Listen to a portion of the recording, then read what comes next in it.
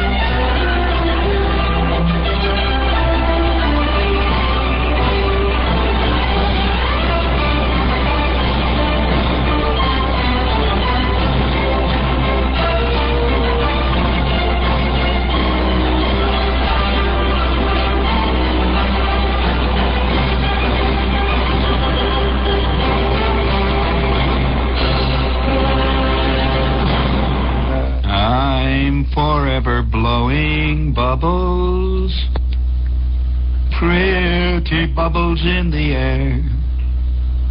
They fly so high, nearly reach the sky. Then, like my dreams, they fade and die. Cut it out, will ya? Cut it out! I'm forever blowing bubbles, pretty bubbles in the air. Look, these are my dreams. Cut it out. Kind of people are these? Don't understand a dream. Crying out loud. I'm forever blowing bubbles, pretty bubbles in the air. Oh, they fly so high, nearly reach the sky. Then, like my dreams, they fade and die. La, da, da, da, da, da.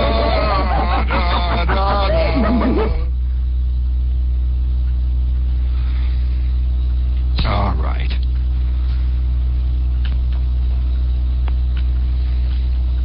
Don't you understand?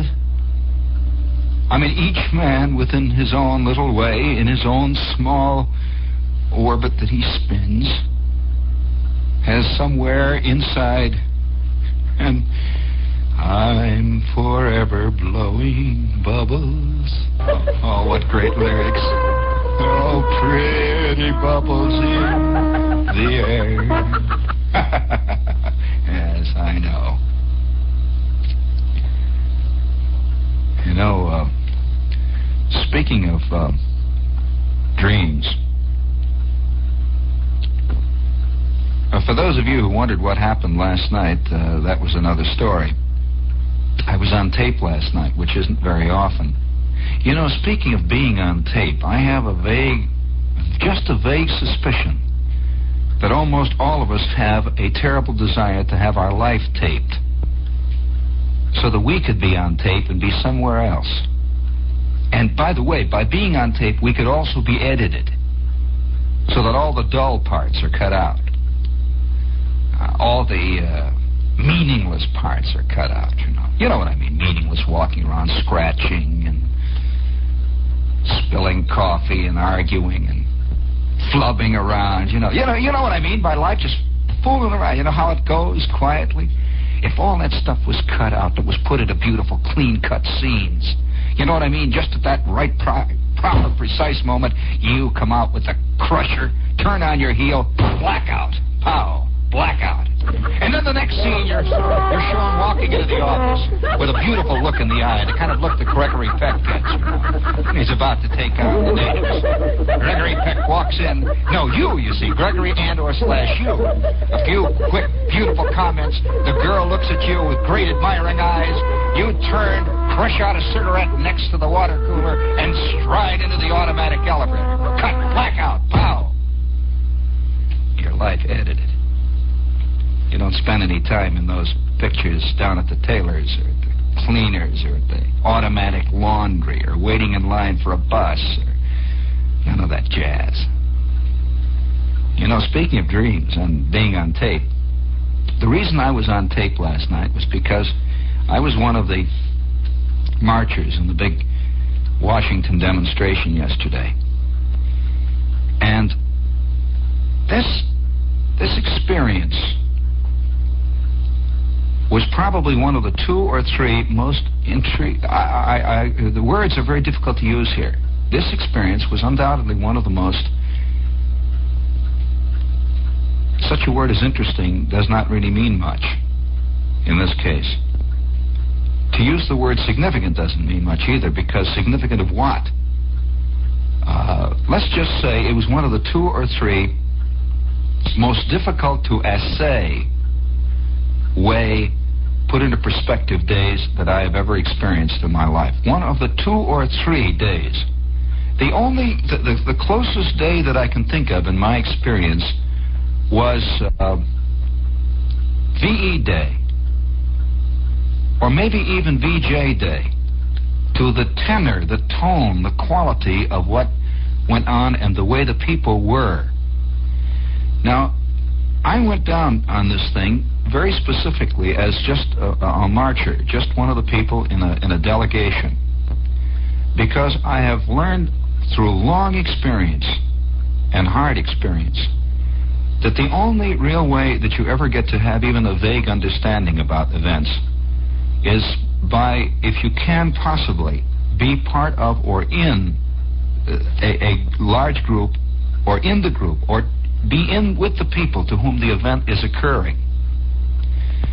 I wonder just how much a newsman ever learns about anything, standing up on the platform. I'm curious. I listened to a lot of jazz yesterday from the newsmen, and almost all of them were up on the platform. They were in the news section, which was very, very, very much roped off from the great herd of people who walked along the streets.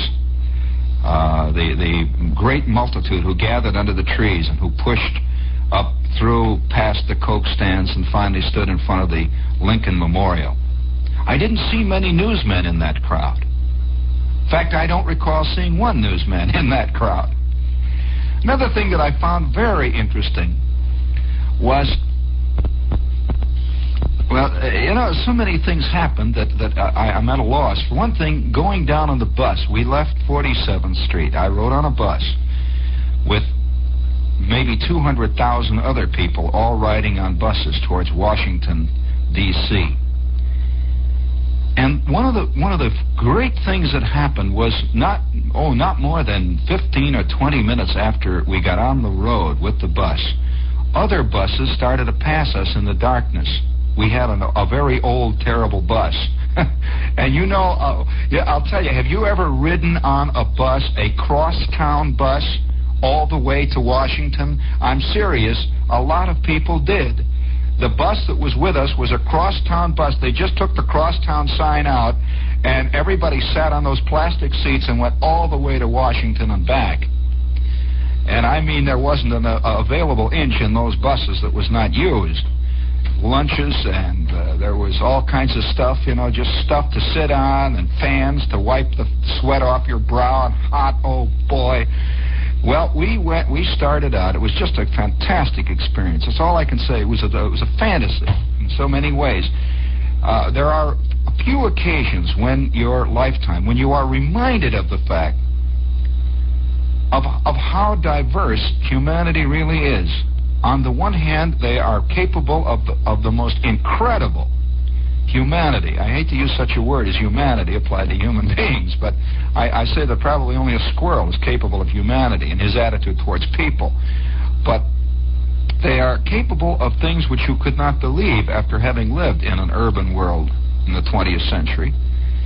And, of course, they're capable of the other. And you keep seeing the other superimposed in your own mind. The other. You know what I mean by the other. But let me say, we were out on the road not more than, maybe 20 minutes. And people were in a strange mood. To begin with, I thought at first, thinking about this thing for weeks in advance, I had thought about it. I had talked with guys who were planning to go and arranging this thing, that I had all kinds of ideas in my mind about the way it would be. Just like all of us have ideas in our head about how history is. I'm sure you have ideas about how it must have been like to be in Germany in the 20s. Well, it wasn't. Not the way you think it was. I'm sure you probably thought that you have ideas of how it must have been like at the time Washington was crossing the Delaware. Forget it. It wasn't. It wasn't the way you think it was. I was not there. I just know one thing. It wasn't the way you think it was. And I have found that very few things are the way you think they are. I say that in caps. Nigeria. I spent a little time in Nigeria. It isn't the way you think it is. Let me tell you one thing about Nigeria. I'd like to do some shows on Nigeria again. There's, again, an almost incredible friendliness. Did you find this so? You know, the people in Nigeria, incredible. So much so that you're on your guard immediately. You really are. It's a funny thing about people. They're never on their guard when they are being taken apart. In short, when we meet the unfriendly, we're not only not on our guard, we are expecting it, and we accept that as the norm. The other we're worried about. Well, let me say one of the great moments was to be riding along in this bus in the sort of semi-dark. It's getting to be dawn now. Everybody's feeling rotten and tired, and there's a wild sort of peculiar excitement of the unknown. No one knew quite what to expect. And what was, I thought, quite significant, no one even talked about the event to which we were going. Now that, I think, is interesting. I waited, I listened carefully. Nobody said a word about it. They talked about the bus.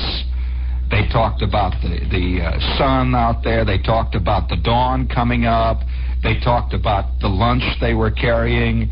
They talked about their shoes hurting. They talked about everything. It was as though nobody wanted to talk about where we were going and why. And particularly the people who were really deeply involved in it, the Negroes we had with us. I'm going to say right offhand, some of the greatest people I've ever known in my life. Well, that's another story. That goes back to Nigeria and other areas of life and existence, and we can't go into that. But driving along through the darkness in the morning when the sun is coming up over the edges of the horizon, we're whistling along that turnpike, and the bus had a governor on it. Crosstown buses do, you know, and this bus had a governor, and it had a fat crosstown bus driver driving it, and he was hollering, you know, for transfers and stuff all the way, and he just normally, you know, and he was ducking imaginary cabs all the way up there and so on. But we're going along the Jersey Turnpike, and we weren't out on the turnpike more than 5 minutes when other buses started to pass us in the darkness. The peculiar rapport between the buses was insane. That our buses lumber, you know, it's obvious that you're not going to see a crosstown bus out on the Jersey Turnpike heading south unless there's something going on. You know, this bus was just not the bus headed for Paramus.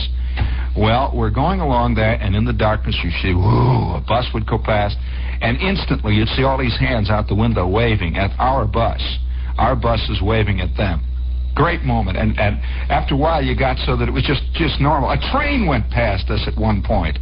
There was a train when we got down past off the Jersey Turnpike and over past Philadelphia and on through Delaware. We were skirting a railroad track. And a train went past with maybe 8 or 9 or 10 cars loaded to the gunnels with people. And the whole train was waving at our bus. And we're waving at the train, and the crew was waving out of the front of the locomotive. I'm just describing to you what exactly happened. Well, we arrived on the outskirts of Washington. By the way, this is WOR AM at FM New York. And everybody was a little... now they begin to talk about, wow, I bet we're going to be late. They never once talked about the event even when we got there. Wow, I bet we're going to be late. Boy, what a traffic jam it's going to be a terrible traffic jam. Well, I must say parenthetically, I have never in my life, including several big operations in the Army, including a lot of organization I've seen in various other armed services and great events that happen in other cities. I've never seen anything like the way the city of Washington handled this thing. Absolutely, it'll be. I imagine in the end, this is going to be a picture book classic among control and preparation for a vast event. Fantastic. And not only that, this is another thing. Every last man that I saw involved in this situation, the police, the MPs, the Red Cross people, were in the most wildly great holiday mood. You just don't expect it from officials, you know. Cops waving and hollering at you and the whole business, everybody cheering and you come in. Well, we came into Washington. I don't know how much of this has been reported. I haven't seen much of it reported in the press. Well, I think because very few reporters came in as a marcher. That's right. I know they went in days before, stayed at the hotel, and that morning they took the big cab down to the Washington Monument, or they took the cab down to the Lincoln Memorial and sat behind the ropes and started a report. Oh, boy. No wonder history, the point is always missed about what happens to things. I'll tell you.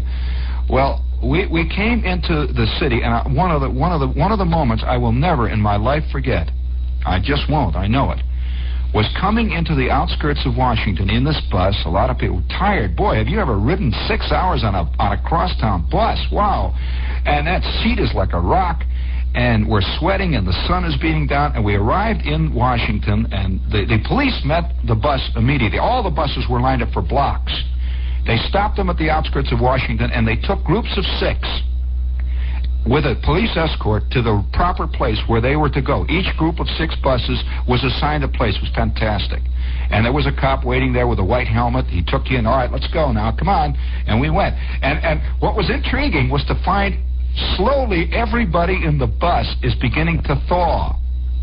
Up to this point, they'd expected, people, officialdom and all that. And they found that the officialdom was as much on their side as anybody. Everybody's going, let's go. We took off. We're riding along one of the main streets, through the slums, by the way, of Washington.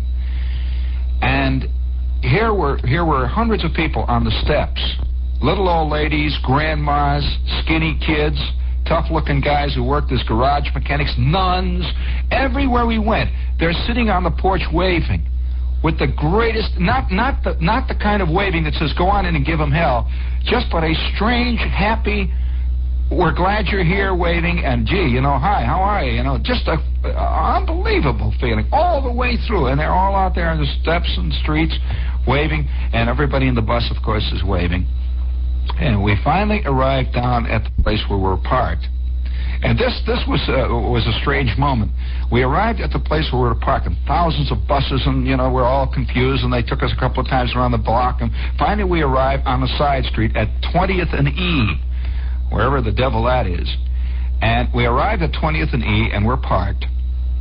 And we get out, and everybody is stiff. Oh, boy, everybody was stiff, We'd stopped a couple of times at gas stations on the way down. Everybody's sort of walking around stiff-legged, bent over sideways, The back of your neck was hurting. And immediately, about 45 people instantly had to go to the John, immediately. which is always what happens when everybody gets off of a bus. We sort of walked around, and somebody says, well, let's go to that building over there. There was a big gray, official-looking building standing to our right, just a very official building. And people started to go down into the driveway of this official building that had big trucks, just ordinary trucks, and guys working in there. They were not connected with the demonstration or anything, just a building working, you see. And the instant the people started to show up, it was a wild moment. They're escorting everybody in to where they can get water. Do you want any coffee? They're cheering you on. Come on. Walk through there, and we went in, and everybody was getting water. And we came back out. It was a very odd experience to have people really concerned about you. They really were worried. They were saying, gee, do you want to sit down? Do you want to, how about some coffee? Hey, get some coffee. And they were just in a building where we walked out, and then out on the street, we started to go to the area where we were all going to assemble. We were all going to assemble where our group was. Our group was to go through and to march down. I don't even remember the streets they marched down. But it was not at all the way I would have imagined or have imagined a demonstration or any of this kind of thing to be like. Everybody's you're walking on the street, and it's like you are suddenly with a million old friends. It was like a family reunion. A strange feeling of, and there wasn't one moment that was phony at all about it. I had people step on my foot and say, "Oh, for heaven's sakes, excuse me." You know, I had a man standing in front of me when there was a big thing going on who says, "Can you see now?" And one of the great moments when we walked through the grove of trees, and we start to walk along the street. I met a lot of old friends, and what really intrigued me was the number of people who didn't come. I will not mention that, but I sure was amazed by the absence of many people who I'd heard do a lot of talking prior to this moment, and they just weren't there. And a lot of people who never said a word are there. That's what really was very intriguing. You know, you never can tell who the people are in any world. I don't care what world it is, a football game, whether you're playing cards, whether you need money. You sure can't tell who it's going to be, who's going to come across. Let me tell you that. Any old GI will tell you that story, that there are a lot of awful tough commandos in basic training. There are a lot of guys that can go up those fences like mad, and there are a lot of men who can shout commands and all that. It's an interesting thing who it is who comes across when the real stuff is flying in the air. It really is intriguing. Well, we're walking along. You never can tell them either. Don't think for a minute you know who it would be. You do not know. I'm sorry, you don't. You don't know who your friends are. You don't know who your enemies are. But we're walking along the street, and everybody's together. And one more thing has to be pointed out. A man told me just when we were walking, and he was a Negro, by the way, and an old friend of mine. He says, you know, he says, I wish my cousin who lives in Paris could see this, could be part of this. He would never understand it, though. He says, this is a purely American thing. He says, the headlines, he says, you know, you read a headline about another country, you don't understand it because you're not Vietnamese, you know. You just don't know. You just don't know what is happening in Belgium because you're not Belgian, you know. It's just very difficult to know. And it is very difficult for a European to understand this. Really, I'm sure it is. And so we're walking along, and everybody's sort of standing along the sidelines waving. There are thousands and thousands of white people and colored people. Everybody's just standing there. Guys in offices are cheering out and waving. Nobody reported on this. That all along the line of march, guys are standing in offices waving. And I want to go on record as saying beforehand, during the entire day, I did not hear one word that I could construe as being the kind of word that you would hear in demonstrations. I did not see one moment that I could call a moment that gave me one even instant feeling of imminent rabble-rousing or any of this stuff. It was just an amazing attitude towards everything. And you know, I hate to use such words as love. These are ridiculous, meaningless words. But there was a feeling of humanity in the air, like we're all in something together. And that's exactly what happened. Even the guys who, I'm sure there must have been some guys in the offices and that, who felt the opposite way and suddenly realized how idiotic they were. You know, it was just a strange moment. And we walked along through this crowd, and everybody's standing there waving and so on. And we finally got, it was funny when we started the march, you never saw a more disorganized messing around, shuffling. And we got to the place where, it wasn't a parade, you know. I'm sure it's going to sound like a parade, you know, but it wasn't a parade. Nobody was hollering, "Workers Unite!" Nobody's yelling, nothing. Everybody's sort of walking along, the sun is coming down, everybody's cheering, waving. And it was as though everybody knew, you know, that, and also there was a vague feeling of embarrassment in the air. It's just a vague feeling that you know, it was like somebody has laid in a stock of all kinds of stuff. He's going to yell at his friend, and he's going to yell, he's going to holler, and he gets there, and you know, it's all goes out the window. Everyone's sort of embarrassed, and so we're walking along. We get to the park where the Lincoln Memorial is. Incidentally, I once again, it reaffirms in my mind one of the most beautiful cities I've ever been in is Washington. I keep seeing this as a beautiful city, and it's even prettier than it used to be. I went to school for a while near there and used to spend weekends in Washington. It's changed a great deal. And we're coming through, and the sun is coming down through the trees, and millions of people are now gathering. And I don't know how they could estimate the number of people who are there. I just don't understand how they come up with these nice, neat, round estimates. Again, this is the reporter at work. He's sitting up there, you know, on the Washington Monument writing down, and I'm sure we're going to take some guy's attitude or his quick decision on who it is. And no doubt it's going to be the most authoritative newspaper's version of who's, you know, of how many guesses. There would be no way to estimate it. I have no idea how they ever came across estimating, because buses were coming in from all directions, everywhere. People were everywhere, and it was just like a great, big, round, just a sort of a big cloud. It was about as difficult as to tell how big a cloud is, or how many drops are in this cloud. Just sort of a big thing, and we walked through. And then the push started to get rough.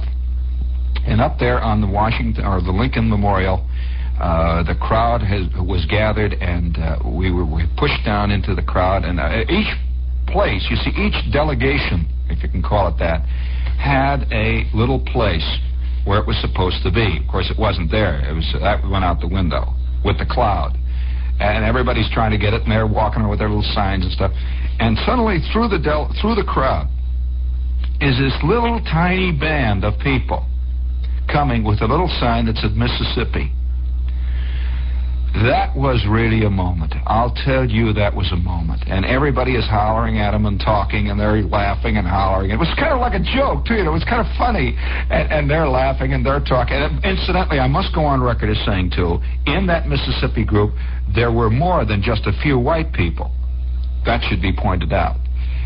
And they're laughing, and everybody's laughing. They got their little sign that said Mississippi, and people are hitting them on the back when they walk through. They'd come all the way up on some crummy old bus, you know, or something. So they're there, and they're standing around there. Well, in the middle of it all, it's the greatest crowd I've ever been in my life. I'll tell you, I just never... it's a much greater crowd than you ever see at a ball game, which is supposed to be a fun thing, you know. Much greater, much more, much different thing. If you think you know about crowds, you don't know about it unless you've been in this one. In fact, a lady said to me, a colored lady was standing next to me. We were talking for an hour about this, and she says, you know, she says, she says, you can't tell the folks, you just cannot tell them how it was. I don't know how I'm going to tell them how it was at home, because you can't tell them how it was unless you were here. And then if you were here, you don't have to be told, you know? And that's exactly the truth. And, you know, she said one great line. She says, you know, I think even Satan was moved today. What a line. I can see Satan feeling very, very embarrassed about all the rottenness he's been doing for years. You know, I'm sitting there, oh, boy, I'm a rotten person. Well, we're all standing around in this great crowd, and it's going to sound like I invented this. Please, listen carefully. This is exactly what happened. There was a man standing back of me that had a big white Panama hat on, and he like so many of the demonstrators, it was obvious that this was a very big moment for him, and he was all dressed up. So many of them were almost all the people. Did you know that's an interesting thing, that our delegation was told to wear a jacket, was told to wear a tie, white shirt, and I mean, because this is a thing we're going to that's very important. And so everybody was all dressed up. It was funny to see, as we came into Washington, all the guys putting their jackets on. and it's hot. Oh, boy, was it hot on the bus. Putting their ties on, trying to straighten up their collar and everything else. Because, we're going to think. Somebody said it was like going to church with 200,000 people. That's really what it was like. Well, standing back of me was a man, great guy. And he was sort of a little short, stout man, sweating like mad. And he had rimless glasses. And his rimless glasses were all clouded up because he was sweating, and everybody was pushing him, and he had his little signs, and the sign said, NAACP Boston branch. And he's holding up this thing. It's a long way from Boston, believe me, to Washington in a bus. So he's holding that sign up there, and then Marian Anderson started to sing the Star-Spangled Banner. And the push was so fantastic you could see nothing except those great white columns of the Lincoln Memorial standing over you. And back of you, all the way in the distance, you could see the Washington Monument standing up and that long pond. You saw that picture in the paper today? Well, I want to tell you, that picture does not even come close to even approximating what it was really like. How beautiful. That sky was fantastic. The clouds were white. And that great beautiful reflection of the Washington Monument laying across that water, and all those people sitting there with their clothes on, all dressed up, ladies with flowered hats and everybody else, and the kids all shined, everybody sitting, and it was just a moment where everybody's like all dressed up and everything was working fine. The trees were fine, the breeze was blowing, and once in a while a great big airplane would come across going to the Washington airport there, and he'd have his flaps down, and it was just like somehow everything was there. It was all right.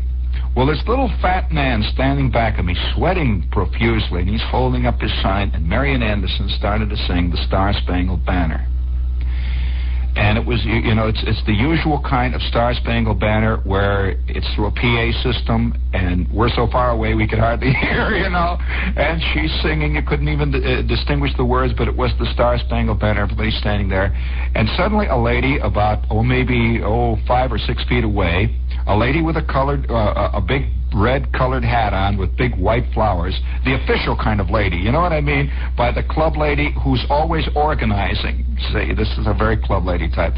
And she's a big colored lady, and she starts to say, well, the Brooklyn Corps representatives, please assemble over here. Please get over here. Brooklyn Corps representatives. And she's hollering in the middle of the Star-Spangled Banner. Well, the guy behind me says, Madam. And she looks at him, what? He says, they're singing the Star-Spangled Banner. We usually are quiet during the singing of the Star-Spangled Banner. Please. They're singing the Star-Spangled Banner. Well, she sat, just a funny look on her face for a minute, and she turns. Of course, the real organizer is not ever put off by anything so trivial as feelings or emotions. Well, she looked at him for a moment, and she turned, and he stood there sweating with his hat off, and they're singing the Star-Spangled Banner. I thought for a minute, what a fantastic moment. And don't anyone call up and say, Uncle Tom. Stop it, man. Oh, you know not whereof you speak. Well, we were standing down that crowd, and it was just hot and sweating, and then they began to bring on one entertainer after the other. Well, this was the entertainment for the real thing. And in the middle of it all, they brought our delegation. Somebody decided to bring our delegation up, and they pulled our delegation around and brought it up to the front through the ropes somehow, because every place had its own place to be, and they found that we were in our wrong place. We were between the plumbers and the concrete workers and a Catholic local from Baltimore. I don't know how we got there. So we wound up in the right place, and we're standing there, and suddenly I got a new perspective on it, because I'm looking at it from a very different direction, and I can see all the newsmen, they're very official, roped off. You couldn't get near them. Fascinating. They're going to report on it. And I suddenly see all these official showbiz types frantically running around getting photographed. And somehow that was the one discordant moment that I had in my own mind. I didn't see any of these great, these people who got their pictures in all the New York Times and all the papers. I didn't see one of those guys march. I'm sorry. I didn't see any of them do any of the stuff that all the poor little people who went down there to do did. And they're up there signing autographs, and they're frantically standing in the way of newsreel cameras and getting their pictures taken, signing autographs as though somehow they vaguely were responsible for goodness. You know, they've come to put official stamp on goodness in the world. And everybody was watching them. They're signing autographs. And all the while they're signing autographs, Martin Luther King is giving his talk, which was a brilliant speech, by the way. Martin Luther King is speaking, and these guys are standing around signing autographs, and the newsreel cameramen are taking their pictures. And all the while, Mr. King was giving a brilliant speech. Well, somehow I felt this was just one of those things. And what's so strange is not many of these guys that I saw up there were really, and even some of the people who were, in a sense, you might say, a couple of Negro authors and a lot of real hard-hitting, angry types were up there, and it was as though all of show business had gathered, and they were autographing each other and loving each other and taking pictures with each other, and all the while the real people were sitting down in the great crowd eating fried chicken and really digging each other for the first time, probably certainly in a couple of hundred years in America. And for one of the rare times in the world, I might also feel this is true. Nothing to do with American chauvinism, but it just happened that it was one of those days. And up there, you see business as usual with the celebs. You know, oh boy. And if I had seen a couple of those guys marching, I would feel better about it. But I didn't see many of them do it. If they had been there without any name, without any... one guy I saw, and I will remember this, I saw him, a famous American author, sitting in a bush. And, in a bush. He was not out there autographing. He wasn't up on the Washington Monument getting cheered or anything like that with the other guys. And I'm going through the bush, and there he's sitting there, and he says, "Hey, Shep."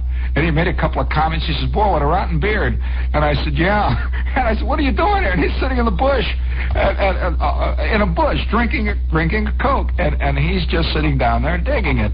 And I'm sure that in the end, this guy will know a lot more about what went on than those clowns who were up there on that great big platform. And I'm not trying to put him down. It was just...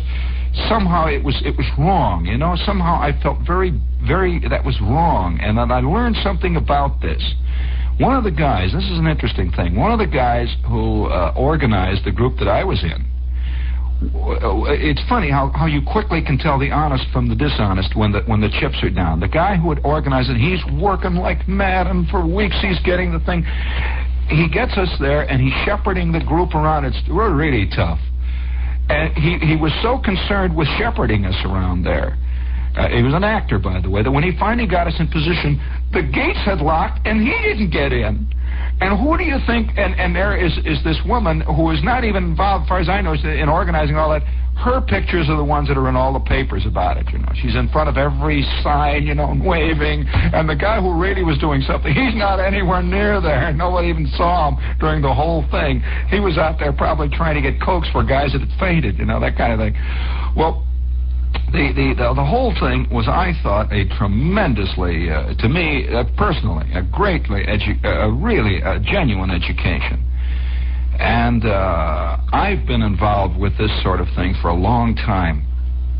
I've appeared on many programs off and on. That's one of the things that always bothers me, is to find myself on a program with 9 showbiz types who are trying out new material. You know, can you imagine trying out new material in human events? Oh boy. You know, and I've always felt a little sick about it. But yesterday, I found out something that I will, for a long time, it's going to be difficult to forget, and I'm sure that I will, unfortunately. This is the way we are. But among other things, remember one little incident, the food incident, John Wingate. Did you hear about Wingate?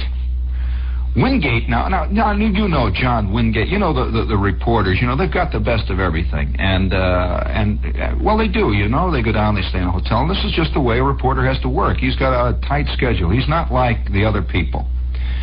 Well, Wingate is down there coming down. He's been working all day long, and the newsmen had a devil of a time, you know, sweating and everything else.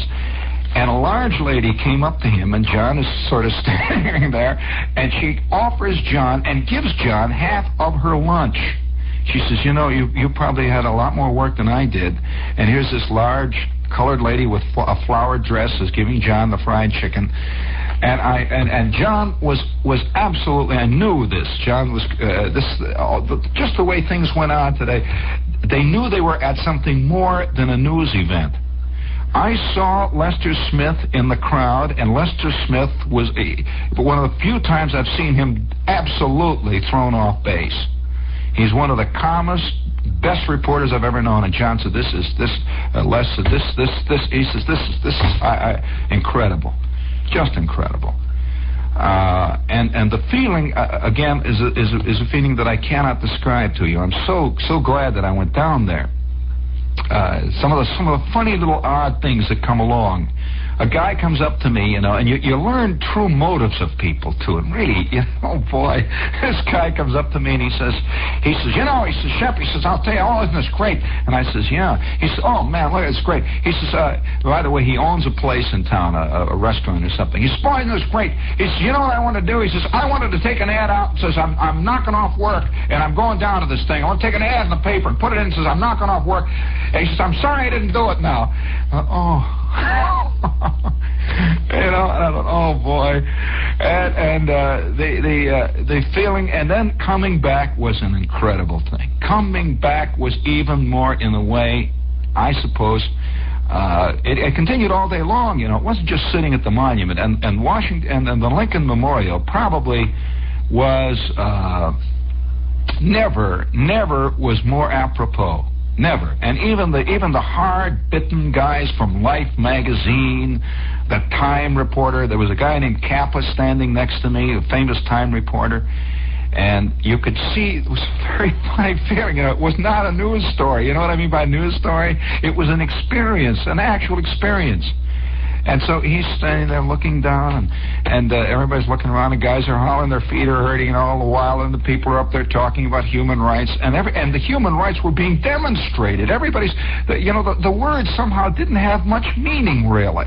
It was what was going on that had meaning, and it was just and everyone had a sense there, even the most militant, that the battle is damn near over.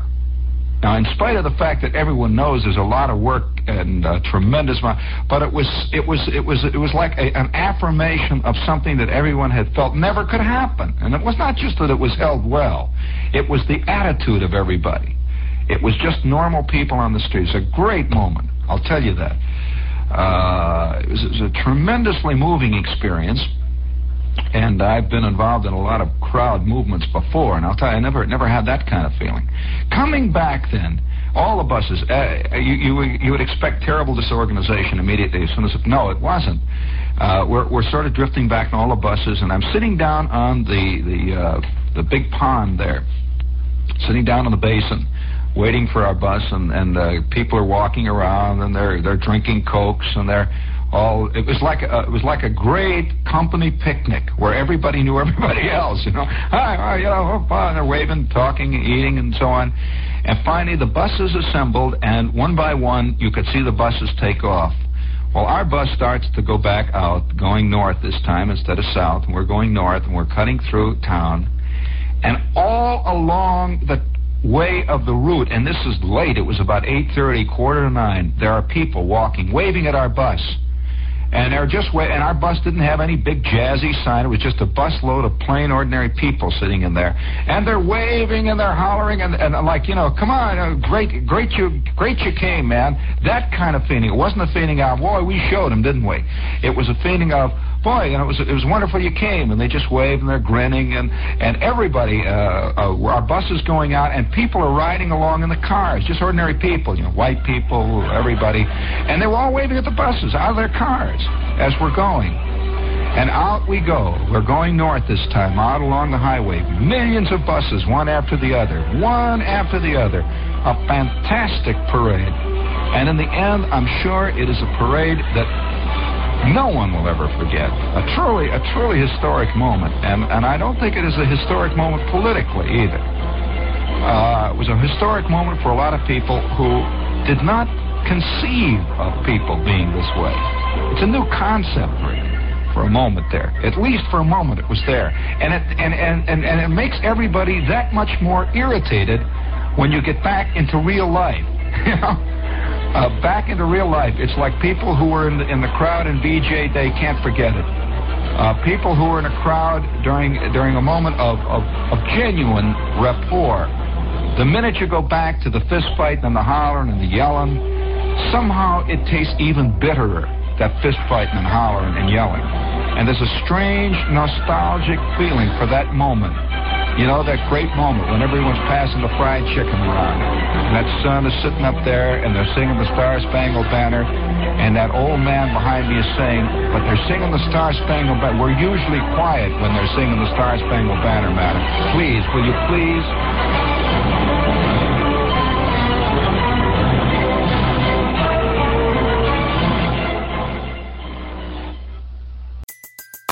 Everybody in your crew identifies as either Big Mac Burger, McNuggets, or McCrispy Sandwich.